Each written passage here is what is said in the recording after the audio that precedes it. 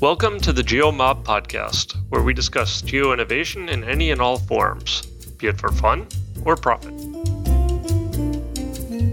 Welcome back, everyone, to another episode of the GeoMob podcast. As you might have noticed, winter is in the air, and as a result, ski season is here or is shortly about to arrive. So as such, I'm very excited about today's guest. I have with me today Misha Gopal. He is the founder of a company called FatMap, which provides a outdoor adventure platform. So I'm going to let Misha dive right in and explain a bit more about what that is and how it relates to ski season. Misha, welcome to the show. Hey, Ed, thanks for having us on. So I guess I can introduce FatMap briefly, if that's a good place to start. Please, tell us what exactly is FatMap. So, there's probably two ways to describe it. Like at a technology level, we're building an outdoor map platform. So every map platform pretty much that's been built until now, Google, Apple, here, Bing, Mapbox, you name it, were built fundamentally to serve urban environments and urban wayfinding problems. And so we're building a map for the outdoors. And then the product is really a kind of 3D map today for the mountains. Brings together everything that skiers, hikers, climbers, mountain bikers, trail runners need into one place. Helps them kind of see and understand where they're going much more easily than ever before. So much less technical than traditional maps or topographic maps or 2D maps. Helps make better plans and ultimately give people more confidence to go outdoors. And our mission with that is really to help make the outdoors more accessible. I've played with the app and visually it's really amazing, like how you kind of the 3D maps and especially in a mountainous environment, it's really impressive. And so it was originally started, if I'm not mistaken, as an targeting skiers. Is that right? And now you've kind of branched out into other outdoor use cases. Give us a bit of the history of the company. Yeah, so I kind of call the first product our Tesla Roadster because it was a very, very niche product targeted at off-piste skiers and backcountry skiers to help them find and follow ski lines in like wild environments, manage risk and all sorts of stuff. But the reason I call it the Tesla Roadster is from a technology point of view, it was actually the way we understood how to solve all of the kind of problems in a kind of very narrow use case. So how do we go and get the right geographic data for the mountains? How do we do it on a mobile device? How do we offline it? How do we put content on top? How do we build a community around it? How do we integrate live data sources? And that kind of whole full stack we built in this kind of very narrow use case for kind of backcountry skiing. And then, from there, and actually we started with four ski areas at the time. So Chamonix, Zermatt, Teen Val d'Isère, and Paskili. And ultimately what we did was then realize we had more and more people started requesting more and more areas. So we built kind of more and more ski resorts. And very quickly, people started requesting, wider and wider geographies. And very quickly, we realized, okay, we need to build kind of what I call the Model S. So that was basically a global 3D outdoor map. So something rather than streets and cities, we mapped kind of every trail, mountain, mountain pass, ski lift, ski run, etc. How did you get this data? What kind of sources were you using? So in many ways, that was kind of like the big challenge is like as we kind of dive deeper into every use case, we kind of found new challenges where we needed like different data sources. And the answer is it's actually a mix. And part of what we built at the beginning from a technology perspective was actually a pipeline and a map platform to be able to ingest multiple different sources. So satellite data for high resolution elevation models. We use a lot of open data from OpenStreetMap, for example. We also play back quite a lot of data back to OpenStreetMap where that's improved by the community. We also use national mapping data from people like Ordnance Survey, Swiss Topo, IGN, and then the community themselves also produce quite a lot of data. And then on top of that, there's a whole bunch of like live data sources that we connect to and connect the geodata to. So, for example, live ski lift and ski run information or precipitation data to be able to tell you what the current snow cover is and things like that. So. Fantastic. I mean, it's just amazing how, everyone now in the palm of their hand has access to so much data and so many tasks that would have been so difficult previously are now so simple. So how long have you been doing this? I mean, give us the history of the business. When did it started 3-4 years ago? Is that right? It's actually closer to 7 now. And oh, wow. probably if we if we knew what we were getting into, we would never have started. And so yeah, many years ago, I guess, like we naively, we weren't mapping guys, and we naively thought, like, why hasn't someone built, what Google's done for streets and cities and brought everything into one dynamic, contextual, real-time platform the world over? Why hasn't someone done that for the outdoors? Why do we use national topographic maps still, which are kind of amazing tools if you have the experience and expertise to use them, but actually they're kind of very, I guess they require some experience, and they also don't integrate. They're not dynamic. There's not a community on top of them. And so we naively thought, well, that shouldn't be too hard. And of course, here we are 7 years later, but we started off building this kind of niche product for skiers to solve all of the kind of challenges we had around data acquisition. And actually, I guess that gave us the kind of confidence when we launched the first product, people kind of said, wow, actually, started asking us for more and more and more and more places. And we thought, okay, maybe there's actually something really interesting here. And so we went a bit further, and we raised some money from angels, also some seed funds like Episode 1 in the UK and Capnamic in Germany, some strategic investors who I guess were connected and believed in the kind of mission, like Jaguar Land Rover's In Motion Fund, and some outdoor brands like Mammut and Nerona. And the idea there was that was the money we raised to build this kind of global map platform for the outdoors. So that took us we thought it would take us about 18 months. That took us about 3.5 years in the end. Sure. How to go and get all of actually data acquisition was a really big problem. How do we get satellite data that's at good enough resolutions, that's fresh enough at an affordable cost? And there we're fortunate to find great partners like Digital Globe or who are called Maxar now, who kind of joined forces with us and helped us build a kind of royalty-based model to access like a global data set that's kind of constantly being refreshed. From there, we kind of launched that, like what I call the Model S, this kind of global outdoor map.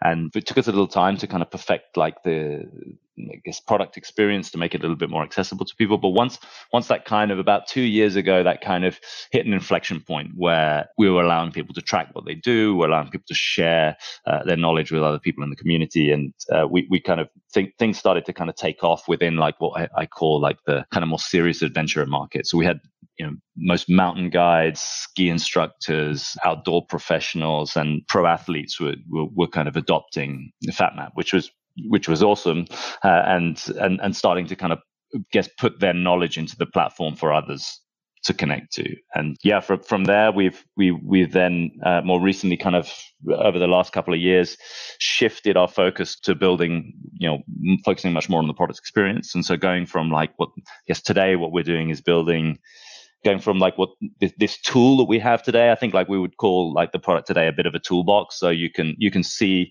most things that you want to find an answer about the outdoors are in there. You have to dig around a bit. There's any national topo map. There's live snow information. There's elevation heat maps. There's gradient heat maps. You can query the terrain. You can do all of this stuff. And so it's great if you know what question you want to answer. And I guess like now that we describe what we're doing as building the Model 3, so a kind of much more accessible product experience into all of this kind of underlying value. And so, yeah, as part of that, we've set up an office in Chamonix, France. So the team is today based around, we started life in the UK, but incubated out of Geovation, the incubation hub for Ordnance Survey, set up. And then people like Michael Halbert kind of joined, kind of invested very early and helped me build a team in Berlin. A lot of the kind of original guys from Nokia. Michael Halber was the CEO of Nokia Maps that became Here Maps, and helped us build a team who knew how to build a map platform. Because actually we really had no idea. We just, I guess, knew the problem we were trying to solve. Well, I mean, congratulations. How big is the team now? But I guess more importantly, how have you gone about attracting this talent? Because that's a challenge we hear continually from startup founders, is that there are way more ideas than there are people to execute on the ideas, and particularly some of the skills, as you said in the beginning, it's about kind of building the toolbox and merging all these data sets and things like that. But then you very rapidly get into the challenge, of course, of the usability issue, particularly on mobile, and it's really difficult to find ways to make all this data accessible and understandable and intuitive for the users. So, how have you kind of gotten the people on the team to help with these challenges? What's the trick? Yeah, so I'm not I'm not sure what the trick is. I guess at every stage it's been kind of the problem has been slightly different. So at the very beginning, our biggest problem was how do we do 3D rendering on a mobile device? And this was like no one had really done this properly before. And I was lucky to meet Paulius Likis, who was one of the original developers of the Unity gaming engine. And we built a team out in Vilnius who was basically we built our own 3D rendering engine for mobile. Wow. And so that was, I guess, like people who were really excited about solving this very deep technical problem. It wasn't particularly verticalized. And actually, then we were still umming and ahhing about whether we would build a kind of more horizontal platform for multiple use cases. And then the kind of next phase was really the underlying map platform. And there, that was kind of Michael really helped me build a team out in Berlin who really understood like this technical problem. And then I think like now we're focused like very much on solving problems for people who love the outdoors. And it was a friend who said to me a few years ago, it really strikes me that what you're ultimately building is the digital Patagonia. And the best way for you to solve that,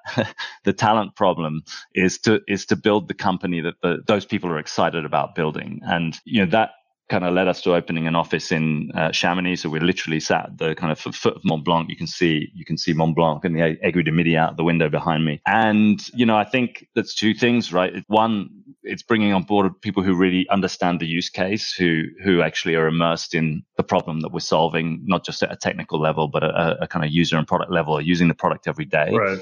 And believe in and understand the value that we're trying to bring to the world, I guess. And so do you have like mandatory ski runs or whatever at 6 a.m? Everyone has to do a certain number of up and downs the mountains, or no? Yeah, no, there's definitely, there's everyone is out together all the time. I guess Yvon Chouinard said, let my people go surfing. And I guess like we would say kind of, people tend to come in late on a powder day or whatever in the winter, sure. And that's kind of fine with us. We call it testing the product, right? So, yeah. Well, it's fascinating because we, over the last couple of years, I guess partially as a result of COVID and the lockdowns, seems like everyone wants to now get outdoors, right? And we've seen so many different apps and services and websites or whatever that are aimed at taking all this data that's now available and making it easier for people to get outdoors, but often with very different use cases. So, maybe one for parents with small children,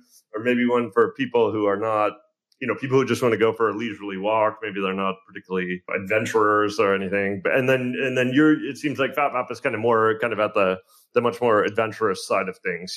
How do you see that? I mean, is it better to have a very micro-targeted niche app, or is it better to build just a palette of tools and then adapt the product for each different use case? Or what's your take on that? How do you see the market? Yeah, I mean, I don't know what's better. I guess the way we think about it is like at the core, our mission is to help make the outdoors and today very much mountains more accessible. And so I guess we've got a reputation as the kind of more serious, as you say, kind of more adventurous community because of the kind of early adopter community. And like, whilst that's, I guess, like the niche we started in, the ambition for us is to make it accessible to anyone, whether that's a walk in the forest with your kids or you're heading for an expedition to, the greater ranges. And I guess that kind of guides us really. Like we just think about how do we make the outdoors more accessible, provide information people can trust, help people see the mountains as they are in real life to make better decisions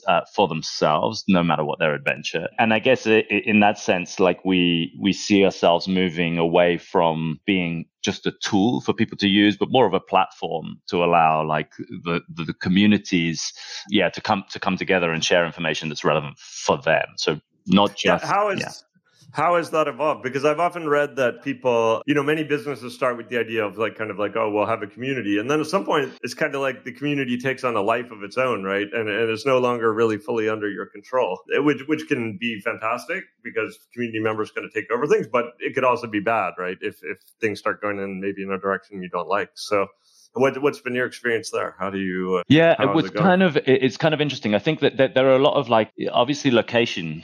We're on the GeoMob podcast, but like location is the key thing about the outdoors, right? And so our realization was that we don't actually need to create the community. All of these communities actually already exist in real life. There are existing connections between people. And simply by serving those people and allowing them to more easily share information with each other, you essentially have a community. So we think of it more as enabling people. And that started off with, building, I guess, better route discovery. So helping people kind of, know where the locals go, or helping locals share information with each other about the best conditions. But more and more, you're right, it's taking on a life of its own. We have, every time we add more activities to the platform, I think we have about 30 or 35 now from of course, like the classics like trail running, hiking, mountain biking, skiing, etc. But also, stuff like horse riding and stand-up paddleboarding and snowmobiling and stuff. And actually what we realize is there are these existing communities out there, for example, of snowmobilers or, who want to share information with each other. And until now, they haven't really had a platform to do that. And so I guess, we think about community about just kind of giving the tools to the community, like thinking about ourselves more like a platform, and then letting those communities guide us as to what they need. And then of course the product challenge is to try and create one experience that's relevant across a broad enough section of them. Okay.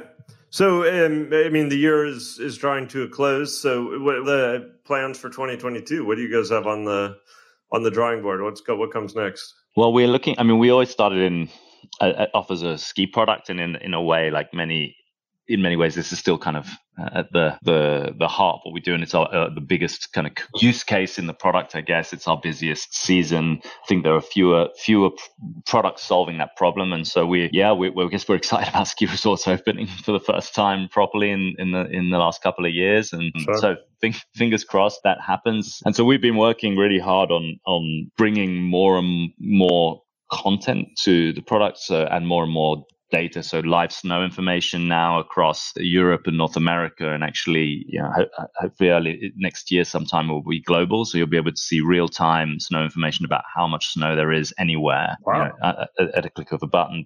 We've now got like many tens of thousands of pistes, lifts, ski runs mapped with live data, so you can see if they're running or not. And then right. we're kind of bringing, I guess, more accessible route planning tools. So how do I get from A to B? How long is that going to take me? And so there's quite a bit of work happening there for next year. And is that all technology you're building kind of in-house, or are you using kind of standard open source tools, or how are you going about that? Yeah, so with we own the whole platform. We built the whole platform from scratch. We not by desire, but rather by necessity, that every time we tried to build something, we realized that the existing platforms didn't allow us to do that. Nowadays there's more and more kind of tools have emerged out there that didn't exist once upon a time, but it enables us to be able to control the experience. So generally speaking, everything we're doing is we're building in our own platform, which is, I guess, more expensive and time consuming, but ultimately we think results in a better experience. It means we can build these things specifically to work offline, for example, and other things that maybe aren't possible if you're integrating with lots of different APIs. Is the community or the lead users, are they asking for a lot more features and very weird? What are the weirdest kind of use cases, and what are the craziest places people have gone? Are people going to Antarctica and stuff? Or they do. One of the big questions on our mind is we currently built the platform on a Mercator projection, seeing as we're on a geo podcast, and so we actually only cover some parts of Antarctica. But we think we recently published a map of where everyone is going, and it's actually really interesting to see, because you really see the kind of the things in strange, far-flung, wonderful places. And we're looking at ways in which we can kind of bring that activity to the surface. And until now, cool. We'll have to get that in the show notes so that people can have a look. Yeah, no, absolutely. Until now, people connect their trackers. If you have a Garmin, a Suunto, your Strava, and it builds you obviously your kind of your own map where you can see where you've been. And we're using that to kind of improve trail data, so know if trails are suitable for mountain bikes or know if a trail is suitable for hiking. But we're also looking at how we can allow users to kind of selectively share some of that information with maybe other users on the platform. Oh, right. Of course. Yeah. Of course. Kind of. Well, that's an interesting angle. It's not just, there are so many pieces, right? There's planning the trip, the tools that you use ahead of time, then there's actually being on the trip, and then there's after the trip, right? Sharing the memories and the pictures and all this kind of things. And yeah, it's an interesting dynamic. So, well, first of all, congrats to you and the team for all the progress and what you've built. What lessons can you share that maybe other founders who are out there listening could take with them on their startup journey?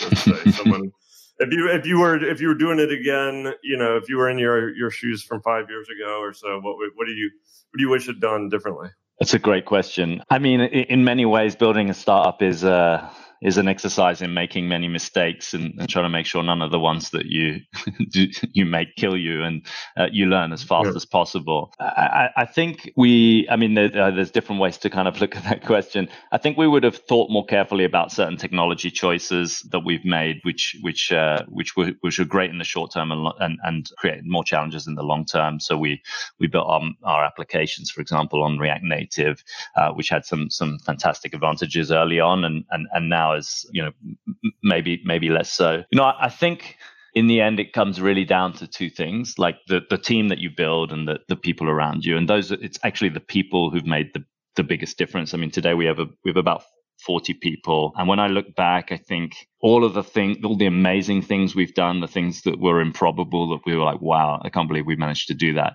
That's really down to the people. And so spending time, the kind of cliche is, hire slow. And I think I would tell myself to hire even slower and actually really, really make sure you have the right team on board. And the second thing I really would have done was we started in a very narrow use case, but we went global very quickly. And so today, I think no single country has more than about 15% of our user base. Wow. And that's great in one sense, but it of course creates more challenges around building network effects. And actually the product requirements, it's just surprising how different skiing is in North America as an activity than it is in Europe. And so focusing on a much narrower geography probably would have been something we would have done in hindsight, but maybe now we've survived our way through it. It's kind of an advantage as well. So it's one of those things. There are no really right ways to do this. It's having outgrown your technology is in some ways the good problem to have, because it means you live long enough to even get to that point. So it's always a balance, but yeah, okay, very, very useful insights. Thank you. If the conversation has raised questions for listeners, how can they best get in touch with you? What's the best way to learn more? So we have active community groups on social networks, so you can join the community on Facebook as well. But hit us up. We're always happy to hear from everyone at hello@fatmap.com. Actually, that is monitored by our team. It comes straight into one of our Slack channels, so I see it. Most of the team look at it. So we love hearing from people, love hearing what they like, what the challenges are. We try and listen as much as we can to the community and what they want and respond. So we'd love to hear from people. Hit us up, hello@fatmap.com, or get in touch on any of the channels, Twitter, Facebook, Instagram, etc. Okay, excellent. I really do recommend to all listeners that they check it out. I mean, even if you're not particularly into the outdoors, just the visual experience, the 3D maps are really quite impressive, particularly as you mentioned in the mobile scenario. So it's well worth taking a look just for the technical implementation. Thanks very much, Misha. All the best to you and the FatMap team for a great 2022. And thanks for coming on the show. Hey, pleasure, Ed. Thanks for having me. Thanks, everyone, for joining us today and listening to the GeoMob podcast. Hopefully you've enjoyed the discussion. Please don't hesitate if you have any feedback for us or any suggestions for topics that we should cover in the future. You can get the show notes over on the website, which is at thegeomob.com. While you're there, if you're not yet on the mailing list, please do get on the mailing list, where we once a month send out an email announcing future events, summarizing past events, and just generally sharing events that you may find of interest. You can also, of course, follow us on Twitter, where our handle is geomob. You can follow Steven at Steven Feldman. You can follow me at Fryfogle. You can check out Mappery at mappery.org. And of course, if you need any geocoding, please check out my service, which is opencagedata.com. We look forward to you joining us again at a future episode, and of course, seeing you at a future GeoMob event. Hope to see you there soon. Bye.